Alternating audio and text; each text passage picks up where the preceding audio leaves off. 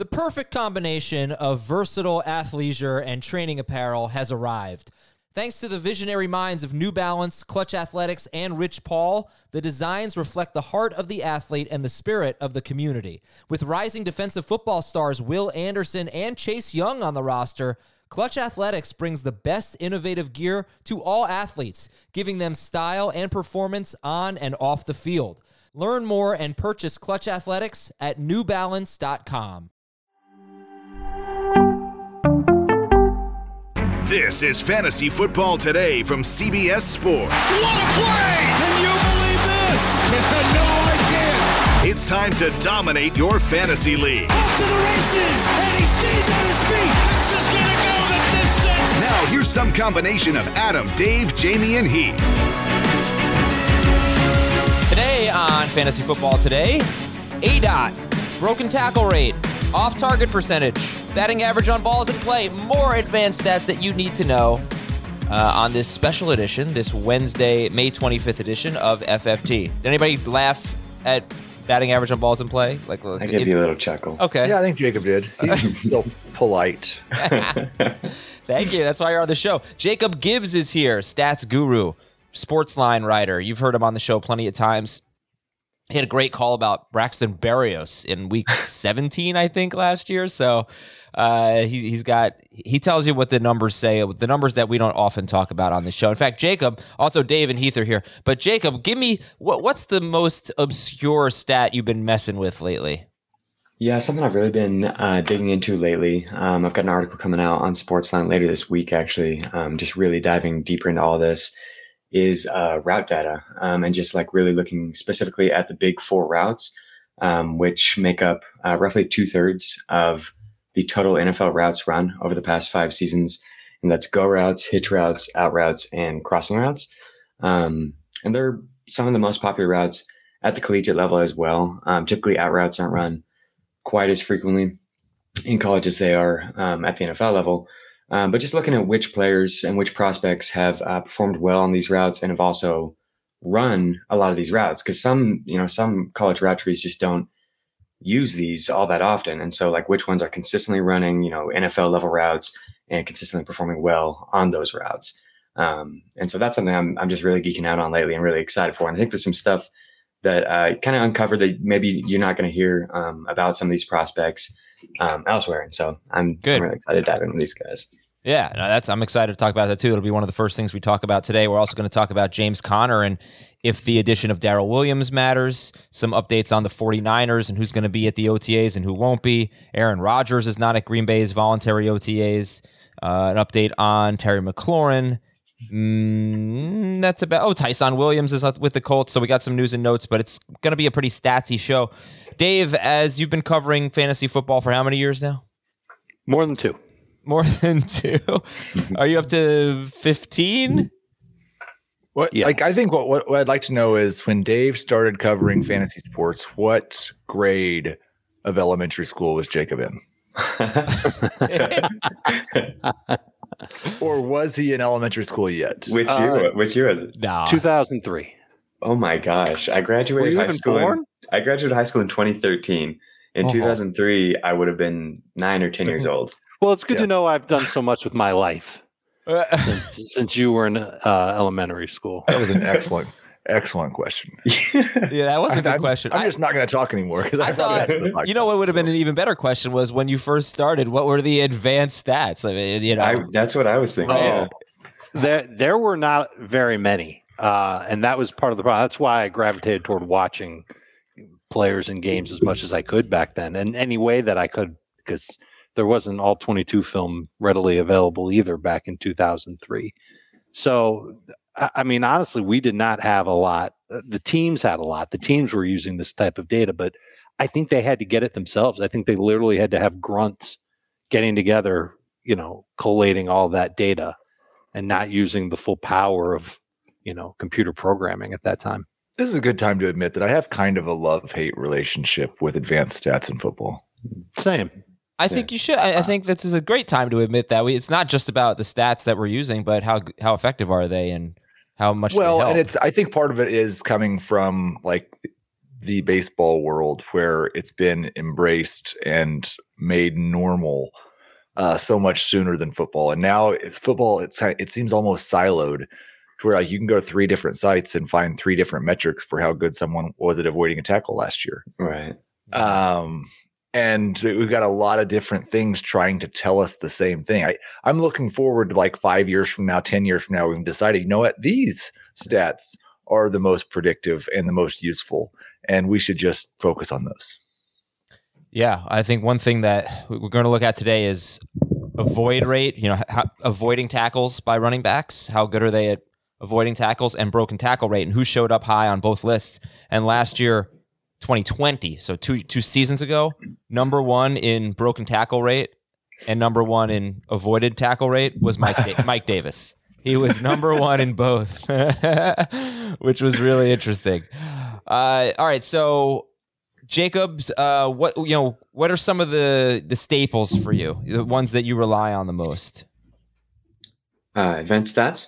Yeah. Besides yards per carry. Well, I know he likes the per route run stuff, for example. Yeah, for sure. I do like the per route run stuff, but really with all of it, it's just like having the full understanding and using it to contextualize things rather than like leaning too heavily on them. Because like some per route run metrics, target per route run, particularly like targets are coming in completely different ways for different players. And so understanding, average depth of target, like we're going to get into later in the podcast, all that is important as well. But yeah, I love the per route run stuff. I really dig into that a lot. I just think the predictive data we have on the advanced data we have for like evaluating receivers and tight ends is really where I like to like really nerd out. There's just way more stuff than there is for running backs that I think is useful. Just route data in general, like understanding route involvement rates for running backs, for tight ends, I think is really, really useful. Like understanding which tight ends are being allowed to get out and run routes when the quarterbacks are dropping back rather than standing in and blocking. Can you give me an example of a wide receiver or a tight end where the advanced data really showed you something that maybe the conventional data didn't, and then it showed up the following year or something like that? Yeah, for sure. Deontay Johnson, I think, is the most recent one where like his per route data just continued to point towards him as being one of the league's premier target hogs, even just like 2 or 3 years ago. And I don't think the consistency on him was to that point yet, but it has kind of come around to that now. I'm really curious to see what his numbers will look like without Big Ben. But yeah, he's somebody who like injuries and other things had kind of gotten in inconsistency, had gotten in the way of him producing at a high level prior to like the last year or so. But he'd been producing extremely well in his per route data for years up until that point. The per route data really like helped point out Devontae Adams' breakout season a couple years ago. He had only played, I think, like 10 or 11 games the season prior. And so a lot of people weren't targeting him as like the number 1 receiver, but like his per route data was better than Michael Thomas, was better than anyone. And it had been following a consistent trajectory up to that point. And then he just like really erupted and was like clearly the best receiver in fantasy all of a sudden. So I just think it really helps contextualize and point out players who maybe have dealt with unfortunate circumstances that have like kept them from really, really shining in the way that they can. And AJ Brown is another one who I'm really excited for. His per route data last year was absolutely insane. And of course now there's a little more volatility with him going to a different situation, but like his trajectory year over year is pointing towards him being like one of the best producers in football. So he's who I guess would be next up for me, who I'm really excited to see how it pans out. Okay, that's AJ Brown. We'll come back to some of this stuff in just a little bit. If you're looking for a leg up on your bookmaker, we've got you covered on the Early Edge podcast powered by Sportsline. Every day you can join Jonathan Coachman, Coach. He'd yell at me if he knew I called him Jonathan Coachman, and an expert crew of Sportsline handicappers to break down the biggest games of the day. Every episode is 20 minutes or shorter, and it's in your feed by 11 a.m. So it's really quick, good gambling advice. If there's a sharp side to the action, you'll be armed with it. Go check out the Early Edge podcast wherever you listen to FFT. Okay, let's put another guy in the best shape of his career club or best shape of his life. We got Mac Jones, we got Amari Rodgers, and I think we got a repeat here. Ezekiel Elliott. Last year, I thought he was in the best shape. He's apparently now in even better shape. So Ezekiel Elliott, welcome to the best shape of his life club. Can we just Adam, call it what the year BS was the Club? best shape of your life? The best shape of my life. 10 years ago, I'd say, something like that. I was running a lot. I I was thought you were going to say when you were 10. yeah, I was not lifting, but running. I was in good shape. Ooh, no. When I played soccer in high school for 1 year, the drills we had to do for a freaking backup goalie, I shouldn't have had to do any of that stuff, but I had to do it all, and I got in great shape that year. So yeah, and saved. I made a couple of saves.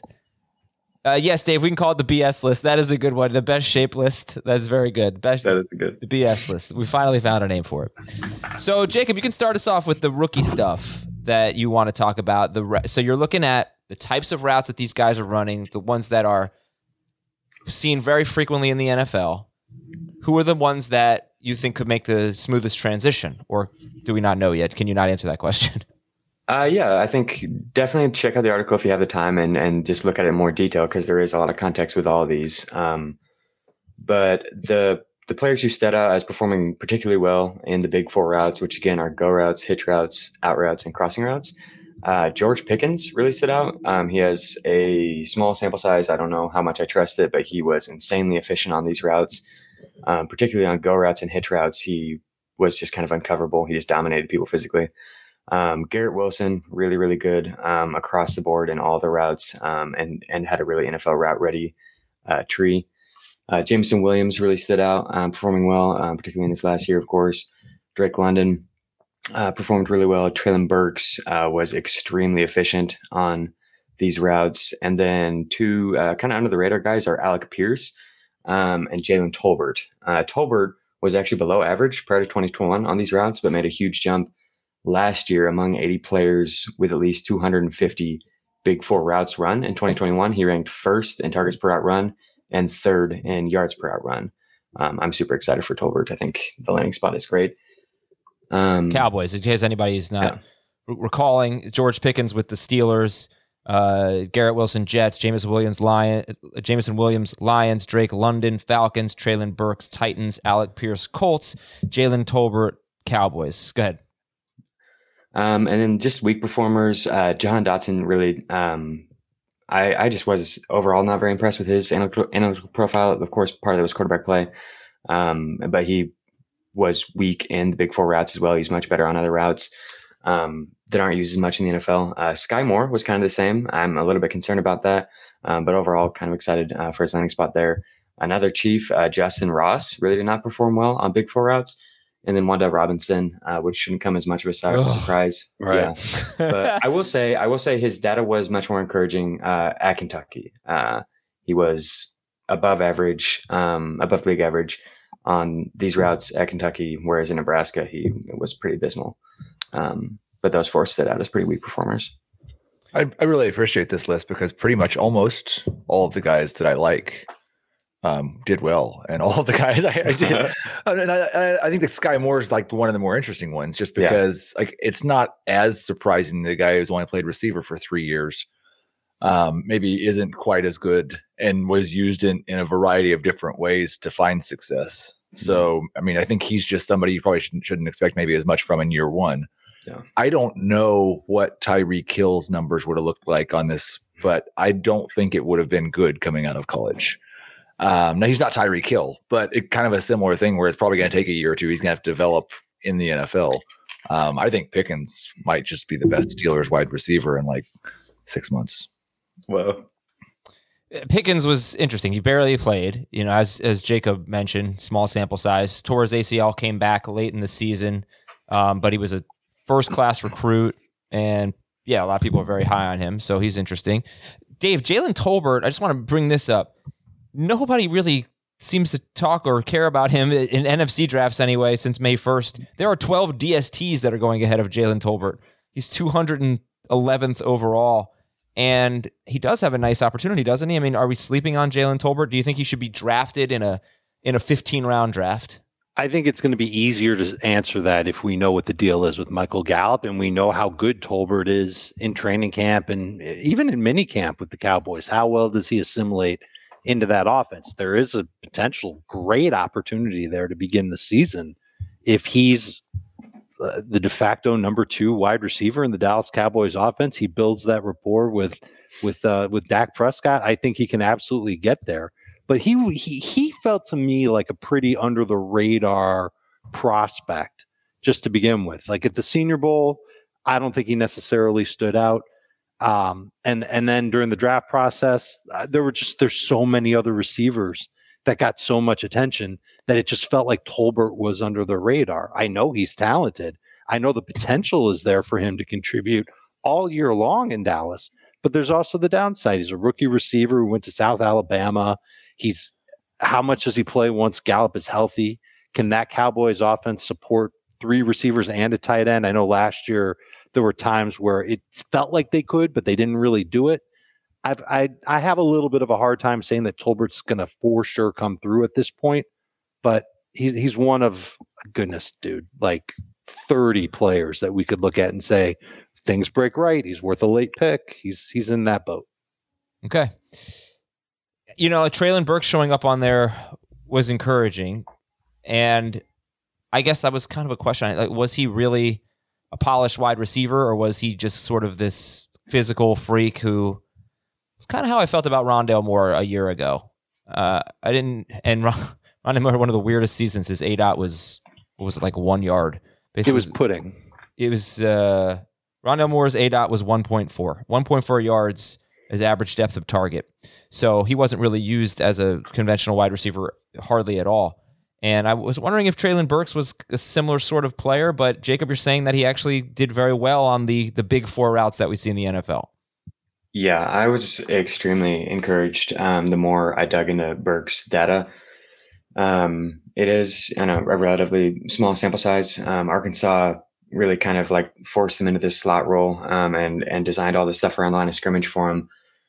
But the more I dug into it, I think that the slot usage actually maybe hurt his efficiency. The average college football yard per route run rate has risen by 6% on routes that came from the slot compared to non-slot routes. But Burks actually fell by 44%.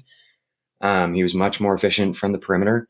And then, his big 4 route data was dope. Like he was, he had the highest career yard per route run rate on big 4 routes of the 20 receiver prospects I evaluated. His rate rose by 49% on those routes compared to non-big 4 routes, which was the 3rd highest increase I found in that group. And then one final note on Burks was he really stood out when I compared rookie prospects to the collegiate teammates. He was the only player from the 2021 class with a discrepancy above 100% between his yard per route run rate and his college wide receiver teammates.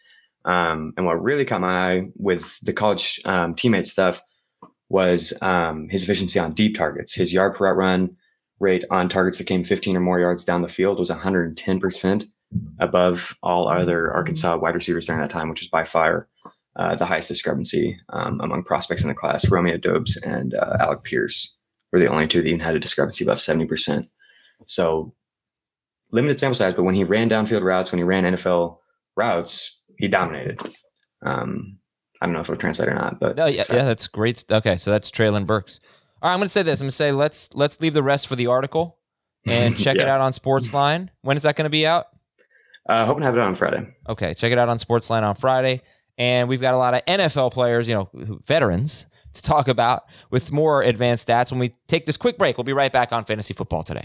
What's up, everyone? I want to tell you about a car that you are going to love. Check it out. The all-new Hyundai 2024 Santa Fe is equipped with everything you need to break free from the dull work week and embark on an adventurous weekend with your family. The all-new Hyundai Santa Fe's features like available H-Track all-wheel drive, standard third-row seating, I love that, available dual wireless charging pads, ensure that you can take on any adventure. So let's say you're ready to take the family on a camping trip or something like that. The Santa Fe is perfect for you. You've got all-wheel drive. You can load everyone up in the third row. It's time to start being adventurous, and you need the right car, and that's the Hyundai 2024 Santa Fe.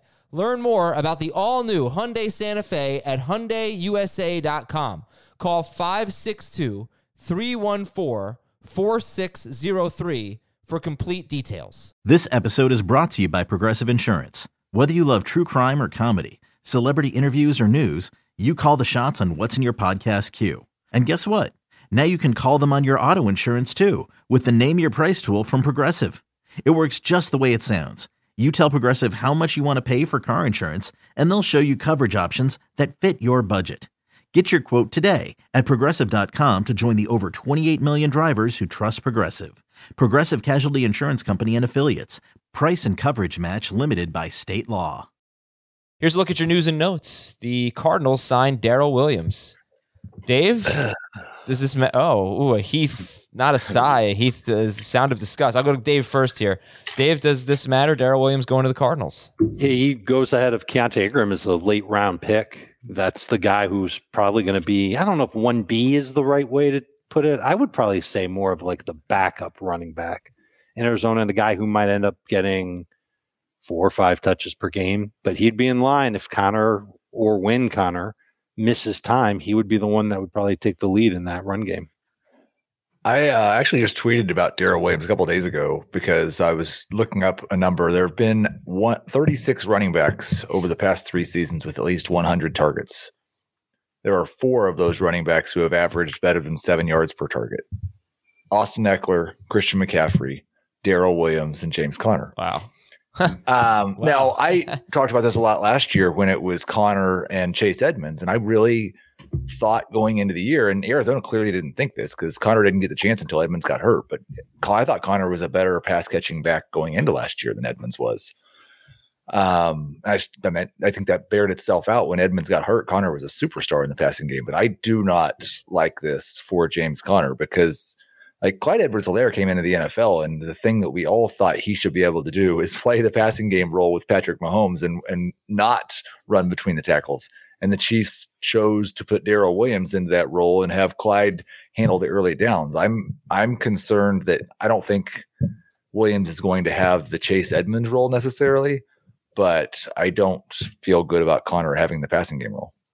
Does this move him down your draft board? It will move him down my draft board. If you think he's not going to, right. So what, round 3, 4? Yeah, I think round 3, 4. Wow. Dave, how about you on Conner? 3. Jacob? Yeah, I'm still comfortable with him in 3. By the way, in case you're curious, James Conner had the 3rd best pass blocking grade from PFF among running backs last year. And he had the 5th most pass blocks. He had 85 pass blocks. So he was very good at it. Darrell Williams has not really been so good in his last 3 seasons, I'd say, in terms of his pass blocking grade. So Conner, according to PFF, is better at that. But that doesn't necessarily, it look like trying to spell James Conner could make sense to just say, all right, Darrell Williams, you take 3rd down. Kyle Shanahan said Jimmy Garoppolo is likely to get traded, but it's not guaranteed. He also said that Deebo Samuel he's expecting Deebo Samuel to be at the mandatory OTAs, and he thinks that the relationship can be repaired. Aaron Rodgers is not at Green Bay's voluntary OTAs. I doubt we care about that. Ron Rivera says it's just a matter of time regarding Terry McLaurin's contract. So that's good. Christian McCaffrey will not play in the preseason. The Colts signed Tyson Williams, formerly of the Ravens. Who's the handcuff to Jonathan Taylor? No one that's going to help you in your fantasy league.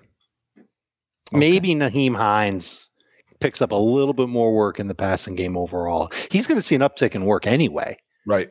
But now I wonder if he gets, a couple extra touches overall if Jonathan Taylor misses time. But Phillip Lindsay, he'd be ahead of Tyson at this point. I don't think Tyson matters. And I think Lindsay barely matters. The only thing, like, if something happens to Taylor, and hopefully it doesn't, I'm not drafting Tyson Williams. Please God, no.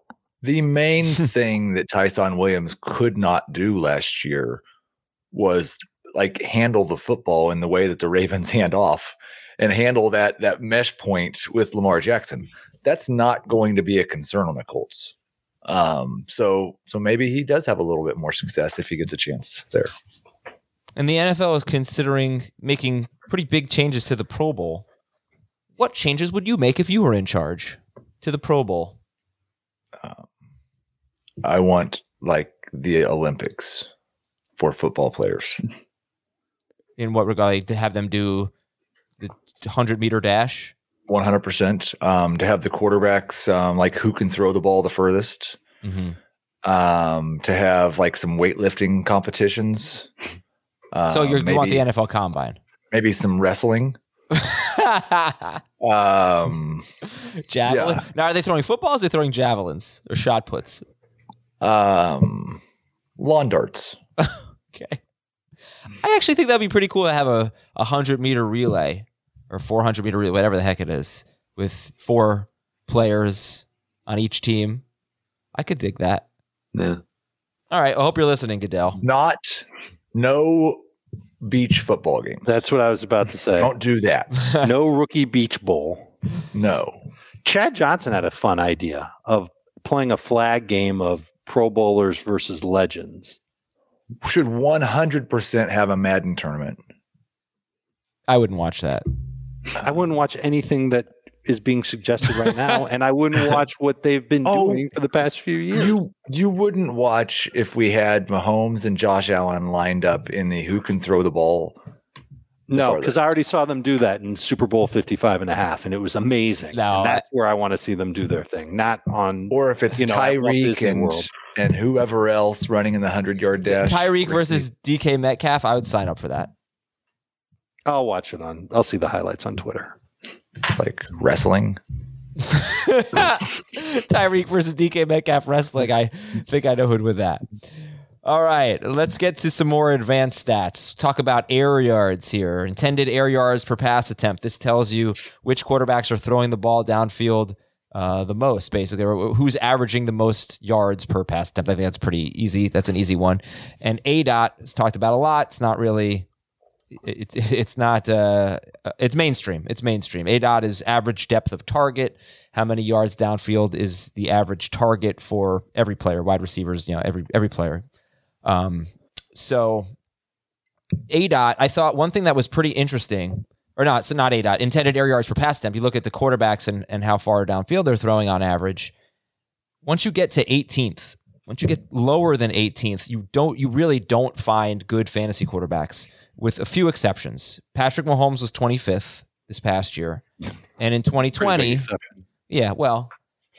but he's the only one. Tannehill was 23rd. Technically, he finished top 12, but, didn't have a good year. But in 2020, Drew Brees was 34th. I think he was last among qualifying quarterbacks. Justin Herbert was 25th. But for what it's worth, over the last 2 years, and it's the only 2 years I looked at, over the last 2 years, if you're lower than 18th in intended air yards, I don't want to make 18th the specific number or anything, but if you're very low, you're probably not putting up good fantasy numbers. So it's, that's just what it is. Heath, any reaction to that? Does that matter? Yeah, I think that makes a lot of sense if you don't have just incredible weapons after the catch on the roster, or a really creative system that just creates a bunch of yards after the catch. I think it'd be interesting to look at like the rookie quarterbacks from last year, except that I don't know how many of them are going to have similar offenses to what they had last year. Well, Justin Fields was second. That was shocking. And he's got a new coaching staff. I knew that was the case. Trevor Lawrence has got a new coaching staff. Mac Jones has got a new offense. Maybe. You know who's really low is Davis Mills. Davis Mills, low intended air yards, very bad passing grades. Advanced metrics didn't really like Davis Mills from Jacob, do you know any of this stuff offhand? Have you looked at any of this stuff? No. He would probably be better at CPOE, completion percentage over expectation, because it really helps if you don't have a lot of good wide receivers in that stat. I know Daniel Jones, always very good at the downfield completion percentage over expected. Could you also add the context of what the offensive line was like? Because some quarterbacks, they don't. This is the argument I'm hear from every single Tua Tagovailoa fan out there, is that Tua didn't have time to throw deep, and that's why he didn't have a lot of deep pass attempts. I think he was like in the 20s for that last year. He graded well on the pass attempts that he did have, going 20 plus yards, but he just didn't have that time to throw. I think he was like second from the bottom in time to throw last year. Well, so I think that context needs to be added to. Context needs to be added to every stat, but certainly for intended air yards and regular air yards. And I think that might be more useful like a month into the season or 6 weeks into the season For to see sure. whose performance might be more sustainable as opposed to year over year when we just don't know. There's too many things that have changed, especially like for a third of the league, their offense. Yeah. Well, Tua is a good name to bring up because he was 30th out of 33 qualifiers in intended air yards per pass attempt. 7 yards he averaged. So he's going to He's going to have to increase that. On the surface of that, that's going to make you cringe because now he's got Tyreek Hill on top of having Jalen Waddle, and he had Waddle last year. But if that offensive line's better, then theoretically he'll have more time to throw. That means that extra second that he has, he can aim a little bit more when he throws downfield and he attacks further downfield, and that would bump up that number. Offensive line feels like an excuse to me, to be honest. Yeah, he just wasn't throwing the ball. Are you saying offensive lines don't matter? No, but I'm saying Joe Burrow had a terrible offensive line. He didn't throw the ball 7 yards downfield. He threw the ball downfield. What did he throw it down? He was top. I know he was top 18. Right. So what was his? How much better was he? How many more yards was he than Tua? It's just going to take me a second to look it up. Okay. Because if it ends up being like 8, it's 1 yard. It's not 8. No, that's Joe Burrow was 8.1. But that it is 8. No, but it is a big difference. I mean, sure, because you're multiplying that by all the attempts that he has. How many more attempts did Joe Burrow have than Tua last year? Probably a lot because Tua missed plenty of games. 520 to 388. But so that's 100 some odd air yards. And that's right. The difference, I don't know. Anyway, Tua is a guy that if he's going to be fantasy relevant, probably has to throw the ball downfield more, and he probably will. Well, we want him to do that because of the receivers that he has. And if he's gun shy about it, which he wasn't at Alabama, if he's gun shy about it, that's obviously going to hurt the numbers for Tyreek and Waddle. Well, maybe not Waddle, because Waddle did great last year catching all those short throws. He barely ran routes downfield. But he PPR'd it. He PPR'd his way. I'll take it any way I can get it. Not the first time I've ever said that sentence.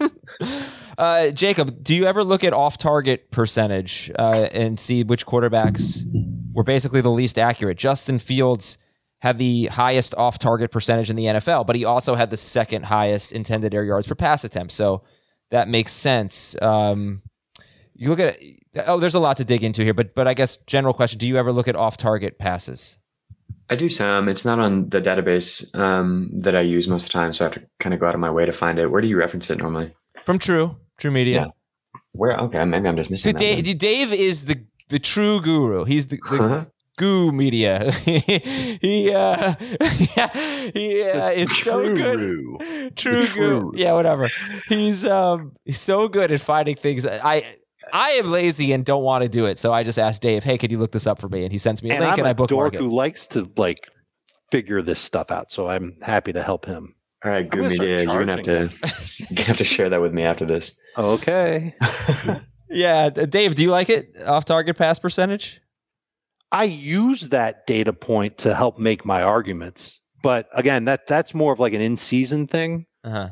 I also feel like for years, we never really saw quarterbacks vastly improve their accuracy, and now we're seeing 2 years of Josh Allen doing it, and now we're wondering, well, can this start happening more and more around the league? And there's a bunch of new quarterbacks in the league that have this issue.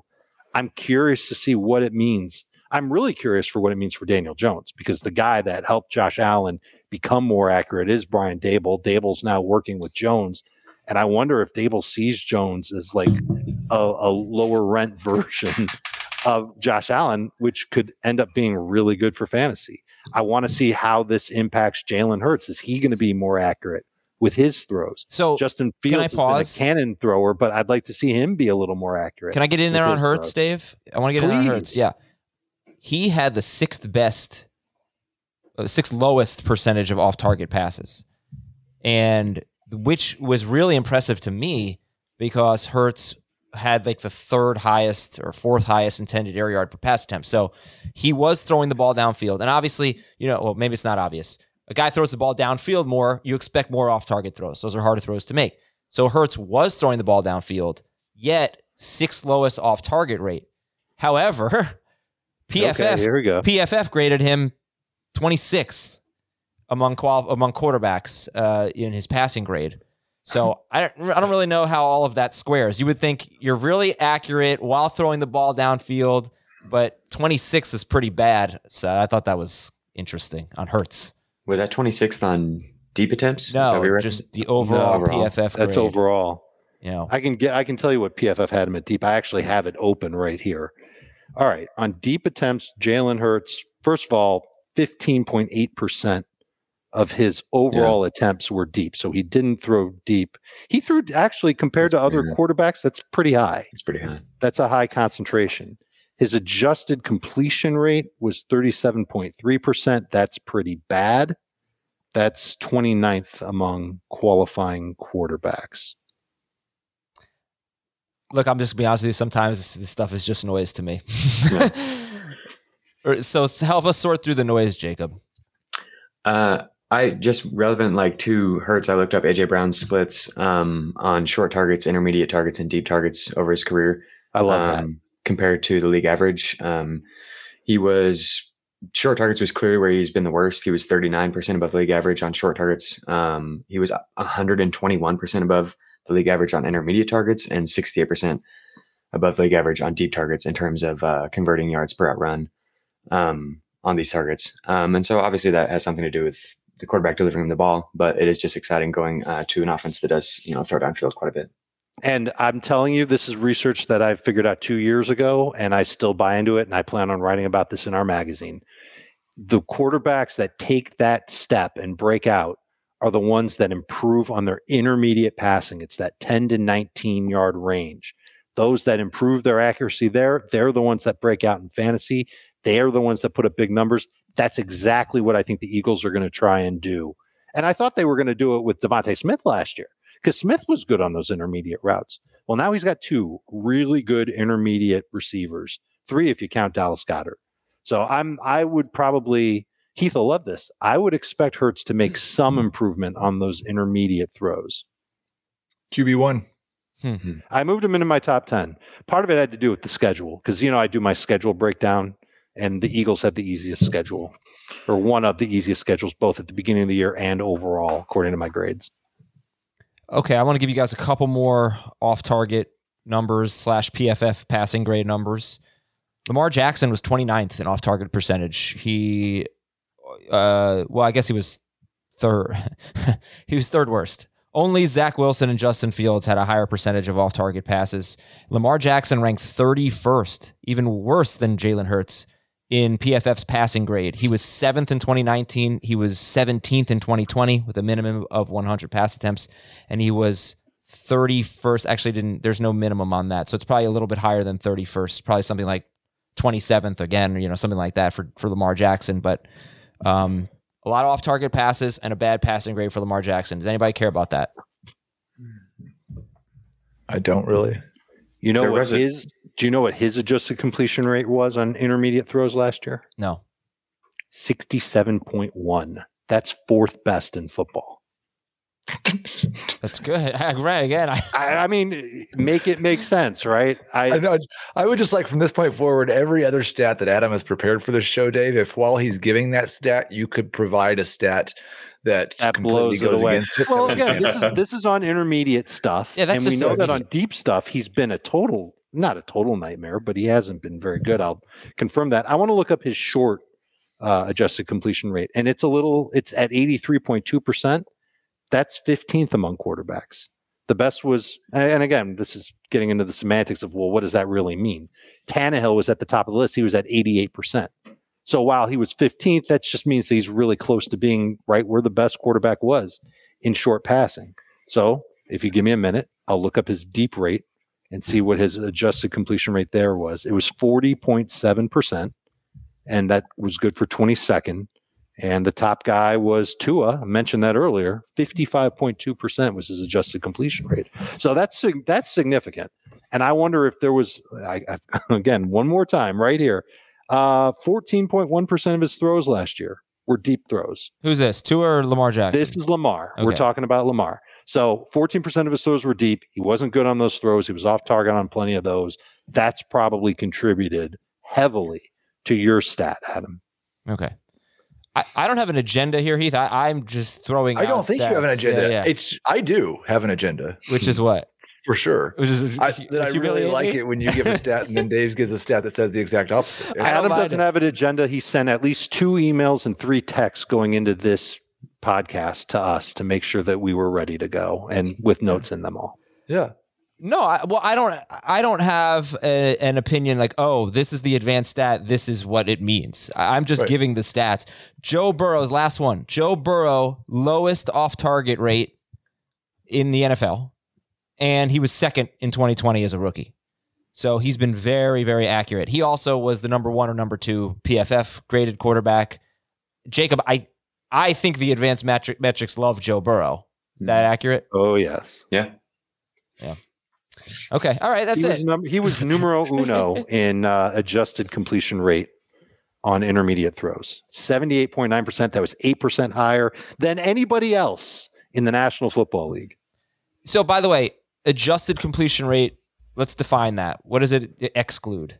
How is that different than completion percentage over expectation? Because I struggle with the over expectation part. But adjusted completion, adjusted? just for the definition, it takes out throwaways and what? It takes out throwaways and drops, I believe. Okay. Hold on, I've got it right here. Adjusted completion percentage is the percentage of aimed passes thrown on target. So it's completions plus drops over the total amount of aimed throws. So yes, it is going to take out throwaways. It includes drops. Those are passes that the quarterback should have completed, but the receiver didn't hold up his end of the bargain. Gotcha. When you say on target, is a throw on target if it's like right here and then it gets knocked out of the receiver's hands? Yeah, that's on target. By a defender. Yeah, it's an accurate throw, right? Yeah. It's not just drops; it's also deflections. Well, I would imagine if it's deflected at the line of scrimmage, no. But if it's deflected, that's an aimed pass. Yeah, but we don't know if it's on target. Oh, so that would count against it. That would count against the. I mean, that's a question for PFF. They would be able to answer that, but I would imagine that it's an aimed target. Let's get them on the phone. All right, let's go to ADOT here. Jacob, how much do you use count on ADOT, average depth of target? A ton, yeah. I think it's super important to understand because especially with the more and more I dig into this route data, a crossing route for one team is entirely different than a crossing route for another team. Like the Jaguars, for example, their crossing routes were basically just drags. They were really close to line of scrimmage. The whole season was a drag. Damn. Oh, damn it. I hit the wrong button. Yeah.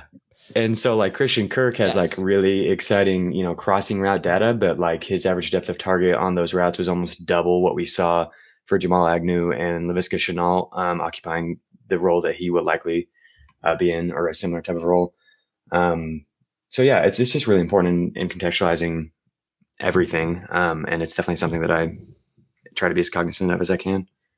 We were talking about this on FFTN5, and this is kind of something I've settled on, but I've not actually done the work to see that it's right. It's just what I think or what it feels like.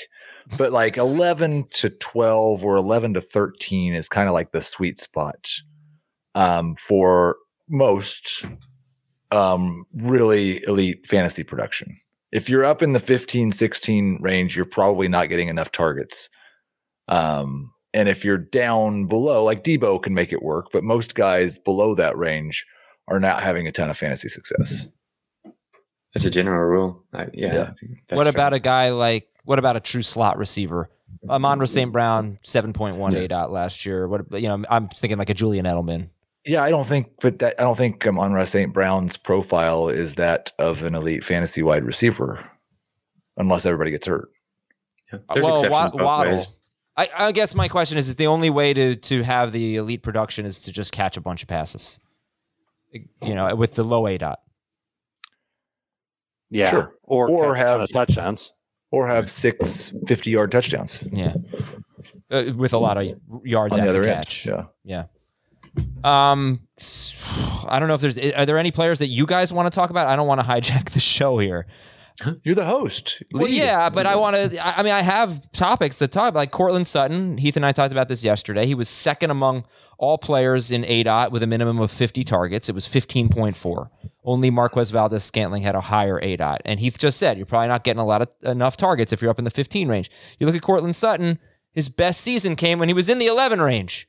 But he's been a downfield guy for much of his career. He also is now being paired with Russell Wilson, who led the NFL last year in air yards per pass attempt. So do we like this? Are they a good fit, or is his ADOT too high for, how do Sutton and Wilson fit given these numbers? Both of them either number 1 or number 2 in the air yards or the ADOT, on the per target, per pass attempts. I think everybody understands what I'm saying, hopefully, even though I don't anymore because I'm rambling. How do Russell Wilson and Courtland Sutton mesh? Jacob, what do you think? I actually dove really deep into this when they made the trade. I think it might be my pinned tweet still, but I do have an article out, and it just dives into everything with Sutton and Patrick and Judy. And in terms of, Alberto, in terms of the types of routes that Russ has targeted at a significantly higher rate compared to league average, it really favors Jerry Jeudy and Alberto and doesn't look as good for the perimeter receivers. But I think it's really hard Courtland Sutton is one of the hardest players to feel confident about going into this season, honestly. I think there's a ton of upside with the fact that Russell Wilson has thrown downfield at a really high rate, like you've talked about. And obviously there's touchdown upside as well, but I just think he has a really, really wide range of outcomes. So sorry for not clearing that up at all. No, but I think the fact that Courtland Sutton had a very successful year, over 1,100 yards, I believe, with an 11-ish ADOT, shows me his versatility, and he's not married to just being a downfield threat every time. I was going to say that, actually. I really like it when you get a receiver like Stephon Diggs or DJ Moore, who has shown the ability to have very good seasons with both a high ADOT and a different type of role. I just don't think Courtland Sutton's shown us that yet. Courtland Sutton's shown us the ability to have a great fantasy season with a lower ADOT. Yeah. But he hasn't had a great season with a high ADOT. That is definitely true. How much does consistency hitting that ADOT from game to game matter? Because I looked at Sutton's ADOT by game this past year. He had 3 games where his ADOT was below 10. He had 1 where his ADOT was above 20. Had a bunch of games in the middle. And it might be like that for every single receiver. And if it's going to be like that for every single receiver, then I don't know how strong this stat is. But I almost feel like I need somebody to tell me that that's not right, that there are receivers that do have a consistent ADOT most weeks of the year. They're right on this number. It's a reliable number. And they're catching the ball further downfield. They're getting more yards with each catch that they get.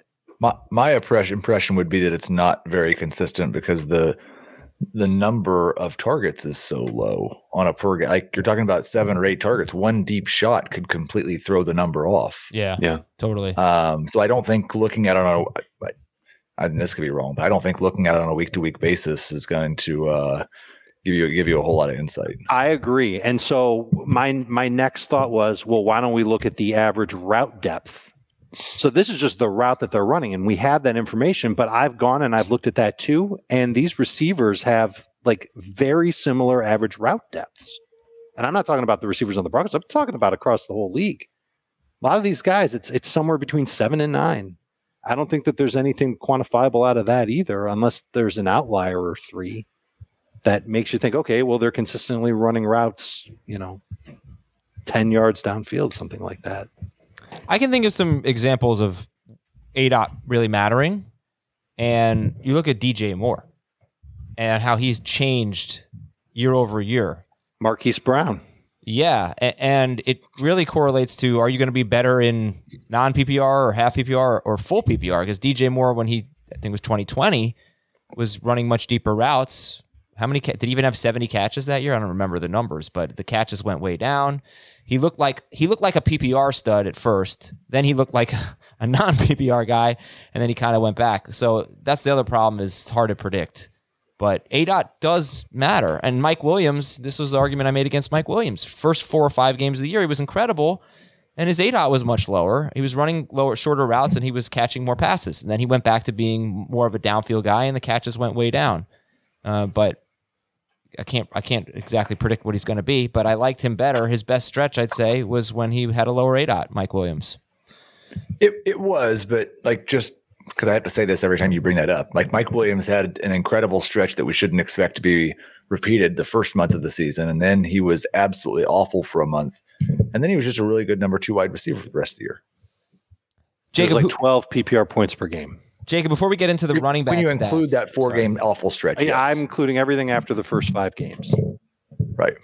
So you can choose a variety of different sample sizes to say different things about Mike Williams. But if you want to break his calling him a sample number size, 2 receiver is fair. If you want to break his sample size down into ADOTs, though, I think if you have a higher ADOT, you're more likely to have terrible games. You know, I mean, those are harder passes to catch. That sounds like a project. No, I think it's fewer catches. It's fewer catches. It's more boom or bust. Yeah, I think that's true. Yeah, there's definitely more volatility with higher ADOT players. Okay, per route run, who are some of the standouts that you think could be the next Deontay Johnson? I know you mentioned A.J. Brown. Anyone else on this list? No, I really haven't been able to dive into this as deep as I would like to. That's going to come later in June. Just off the top, 2 guys that really stand out are Darnell Mooney and Michael Pittman. They both made huge strides in year 2, and I'm like super, super excited for the setup they have going into year 3 and the per route data that they did give us. If you want like one of the guys I've been researching recently is the college prospects, and Drake London's per route data is insane. And that was inflated some by design touches, but like even on non-design routes like screens and flares and everything else, slants, it was still really, really, really high last year. He was really high in the big 4 routes as well. So I think you got to talk to me more about Darnell Mooney. Gladly. Yeah, I love Darnell Mooney. Yeah, he really took over. He was already taking over for Allen Robinson at the beginning of the year, and was pretty much a wide receiver 1 from the get-go. And once Allen Robinson went down, he was a fantasy wide receiver 1 in almost all volume metrics. Obviously, the efficiency is going to be a concern in Chicago, and the overall volume, like I'm looking at rates, the overall volume is going to be probably pretty low as well, probably pretty run heavy. But yeah, he finished last year with a 27% target share and a 36% air yardage share. Over the past 15 seasons, there have only been 12 receivers to hit both those marks at the age of 23 or younger. Brandon Marshall, Calvin Johnson, Josh Gordon, Kelvin Benjamin, Josh Gordon again, Mike Evans, Odell Beckham, DeAndre Hopkins, Mike Evans, Odell Beckham, Justin Jefferson, DK Metcalf. Like, you wouldn't expect Darnell Mooney to be on that list. Everyone that's on that list was really, really good except for Kelvin Benjamin. So that's really, really exciting what he did last year at that age. But he didn't really. But he wasn't that good in the normal stats. Well, right? and but that's the Deontay Johnson thing. Like and I've gotten stuck in that as well. It's like these guys that are so good at earning targets and seemingly so bad at turning targets into fantasy points. But if you get 150 targets, it doesn't really matter if you're not very good at turning targets into fantasy points. And also just showing an ability to do that at such a young age, like I think the cream rises to the top, and that's kind of what we've seen with Deontay. Like, he still hasn't turned into like an elite efficiency receiver, but like he has improved, and I think that it's likely that we will continue to see that from Mooney as well. Okay, that's really interesting stuff. All right, thank you. Let's talk about the running backs then. So, avoid tackle rate and broken tackle rate. Who's the best at avoiding tackles, and who's the best at breaking them? There were a number of players who were in the top 10 in both. Let's see, 1, 2, 3, 4, 5. 5 players who were top 10 in both metrics, avoiding tackles and breaking tackles. Javonte Williams, he was top 2 in both. Dearness Johnson, by the way, this is a minimum of 100 carries, and Dearness Johnson had exactly 100. Dearness Johnson was top 5 in both. Josh Jacobs, Ramondre Stevenson. Stevenson surprised me. He was top 6 in both. Najee Harris and Nick Chubb. So Javonte, Dearness Johnson, Josh Jacobs, Ramondre Stevenson, Najee Harris, and Nick Chubb. Dave, those are the 5 running backs who were top 10 in both avoid rate and broken tackle rate. I'll repeat what I said at the beginning of the show. In 2020, Mike Davis was number 1 in both metrics. So what, if anything, does this mean to you, those 5 guys? Well, my favorite thing about this specific stat is that it's done by the running back and the running back alone. The quarterback doesn't help the running back avoid a tackle. The offensive line doesn't help the running back miss a tackle. I don't think. Maybe there's something I'm missing there. But this is the running back creating yards. And that's something that I like. I don't want to slug at running back unless it's a guy who I know is going to get 300 touches over the course of a season. I want a guy who can make a man miss or break a tackle and pick up an extra chunk of yardage or even take it to the hizzy. That's that's a stat that matters to me when it comes to looking at running backs. And this is an encouraging number for Javonte Williams. And I'll tell you right now, I've talked with enough coaches to know this. They love this too for the exact same reason. They want to put the ball in the hands of people who can make a play, playmakers, game breakers. These guys qualify. This is good evidence that these are really good football players. Even Dearness Johnson. Dave asked about I will add this, though. Hold on. Sorry, Heath. Dearness Johnson probably had a lot of those numbers against Denver in that Thursday night game, and Denver had a depleted defense in that game. A lot of backups were playing. So I wonder what his numbers were without that game included. And I do think, like David made the comment about the offensive line, and it almost seems to me that there's a little bit of bad offensive line play that can help you with this stat, because you have multiple defenders getting to you in the backfield. And we see sometimes guys who are really inefficient, but hop around and make one or two guys miss in the backfield before they get tackled after a 2-yard gain. And like they avoided 2 tackles on that one run. Mm-hmm. They also gained 2 yards. Right. Like when I was playing tackle football in college, I remember we would do punts or something, and I would be the one who would run down first, and I had no chance to tackle them because I weighed like 100 pounds, but I would make them reroute. So they would avoid my tackle. So Stop other feet more physical, athletic, gifted, talented, legit people could actually make the tackle. So, you got to get in the backfield, make the guy avoid the first player, and then he can, be tackled by better players. I see what you're saying. Thank you for making this about me, Heath. I do appreciate that. I think, Jacob, you were laughing earlier. Was it hizzy? Was that what got you? Yeah, that did get me. Yeah. That was pretty good. All right. I don't know if there's anything else you guys want to add on running back metrics. I'll tell you one thing. Go ahead. Do you have anybody who sucked at avoided tackle rate? Yeah, I've got some. Oh yeah. Go ahead. Over the past 5 seasons, this is avoided tackle rate. Over the past 5 seasons, minimum 150 carries. There have been 34 instances among 147 qualifiers to post an avoided tackle rate below 16%. 2 backs were added to this prestigious list in 2021. Ooh, can we guess? Yes. Of course, one of them was Ezekiel Elliott. We don't. That was going to be Heath's guess. We're not going to waste time with that. Who was the other one? I'm going to say Saquon Barkley. No, I think Saquon's one of those guys that avoids 2 tackles while he gains 2 yards. He was at 16.7%. Saquon was really bad last year, but not quite there. 150 tackles, carries, huh? That's It's got to be somebody relatively good, right? It's a surprise. Oh wow! I see who it is. The DeAndre Swift? No, Okay. He's great at breaking. He's a first-round pick, maybe early second, but in fantasy, it's a swing pick. I know who it is too.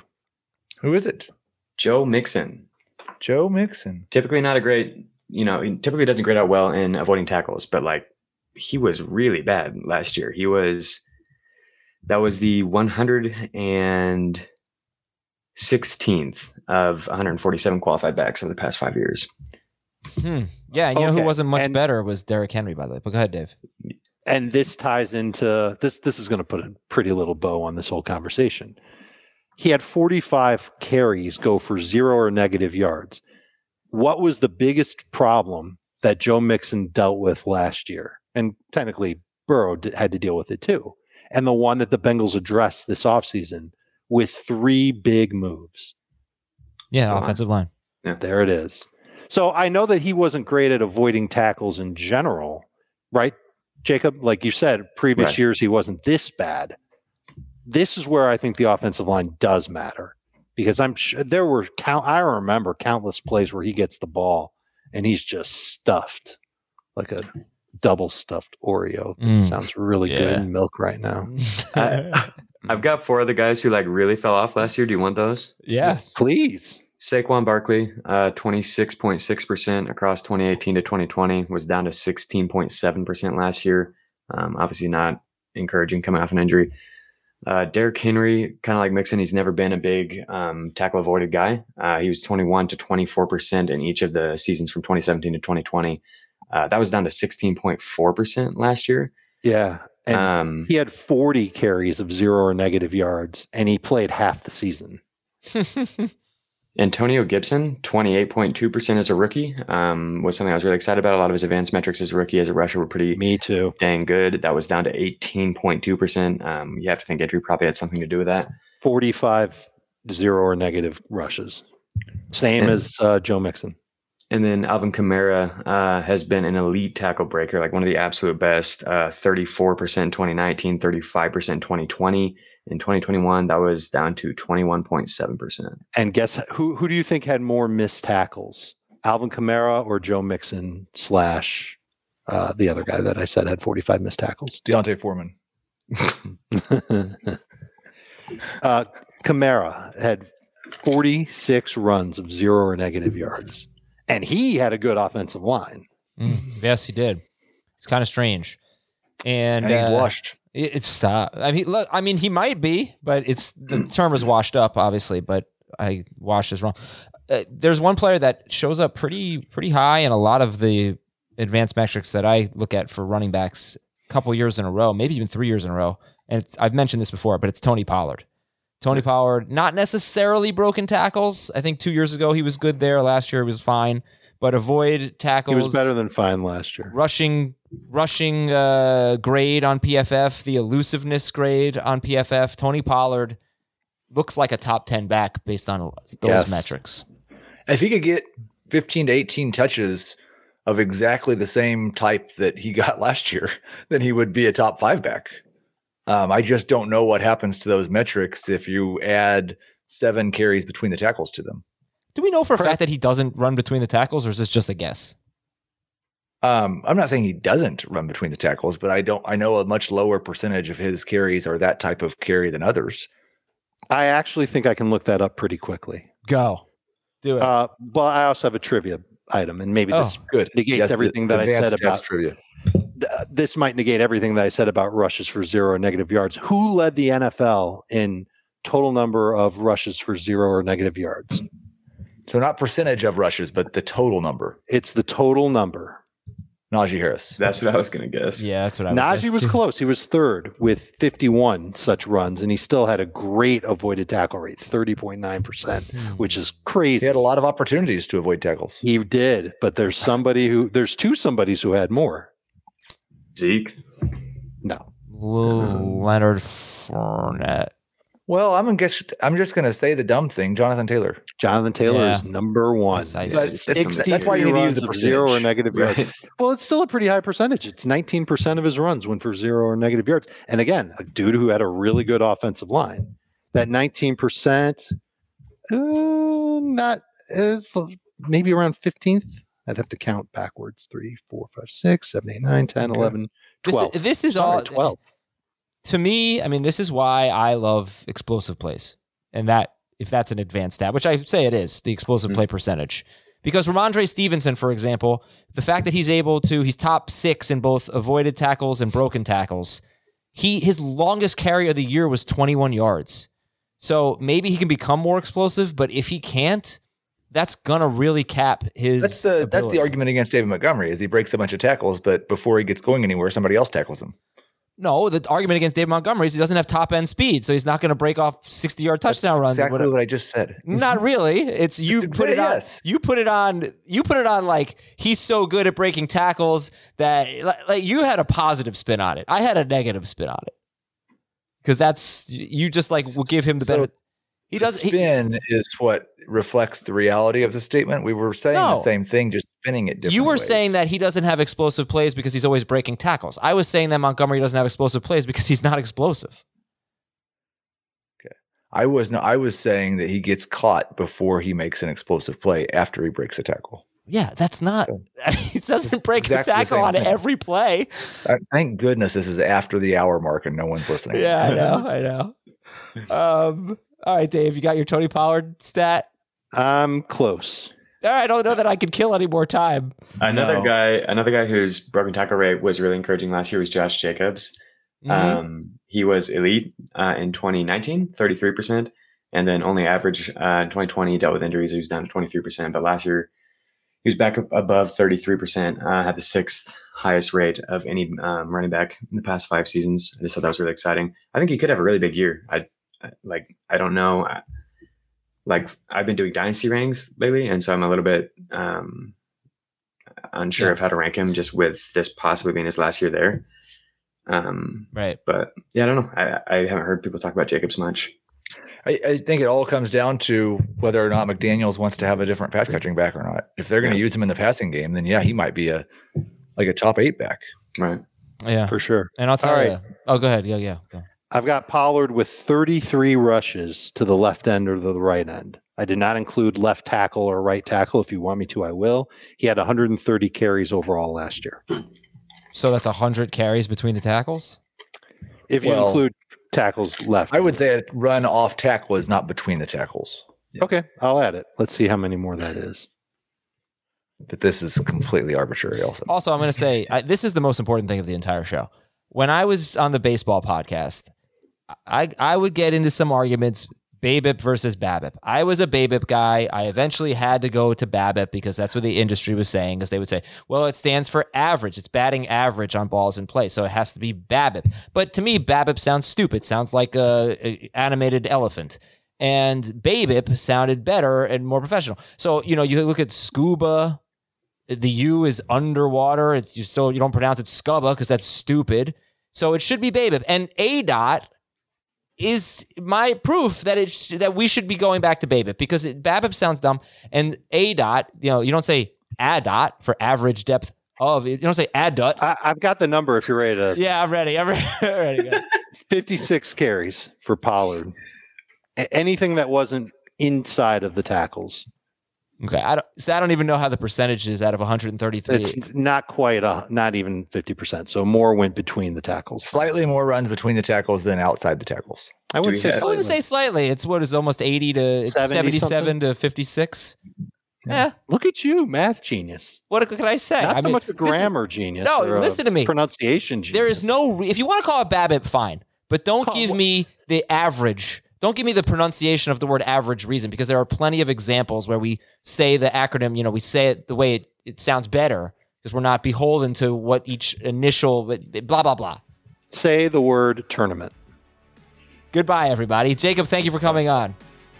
Thanks for having me, as always. All right. We'll talk to you soon. Dave and Heath, thank you guys. Everybody, we appreciate you being here for this lengthy show. Say frog and dog. Frog and dog do not rhyme. I think I just proved that later.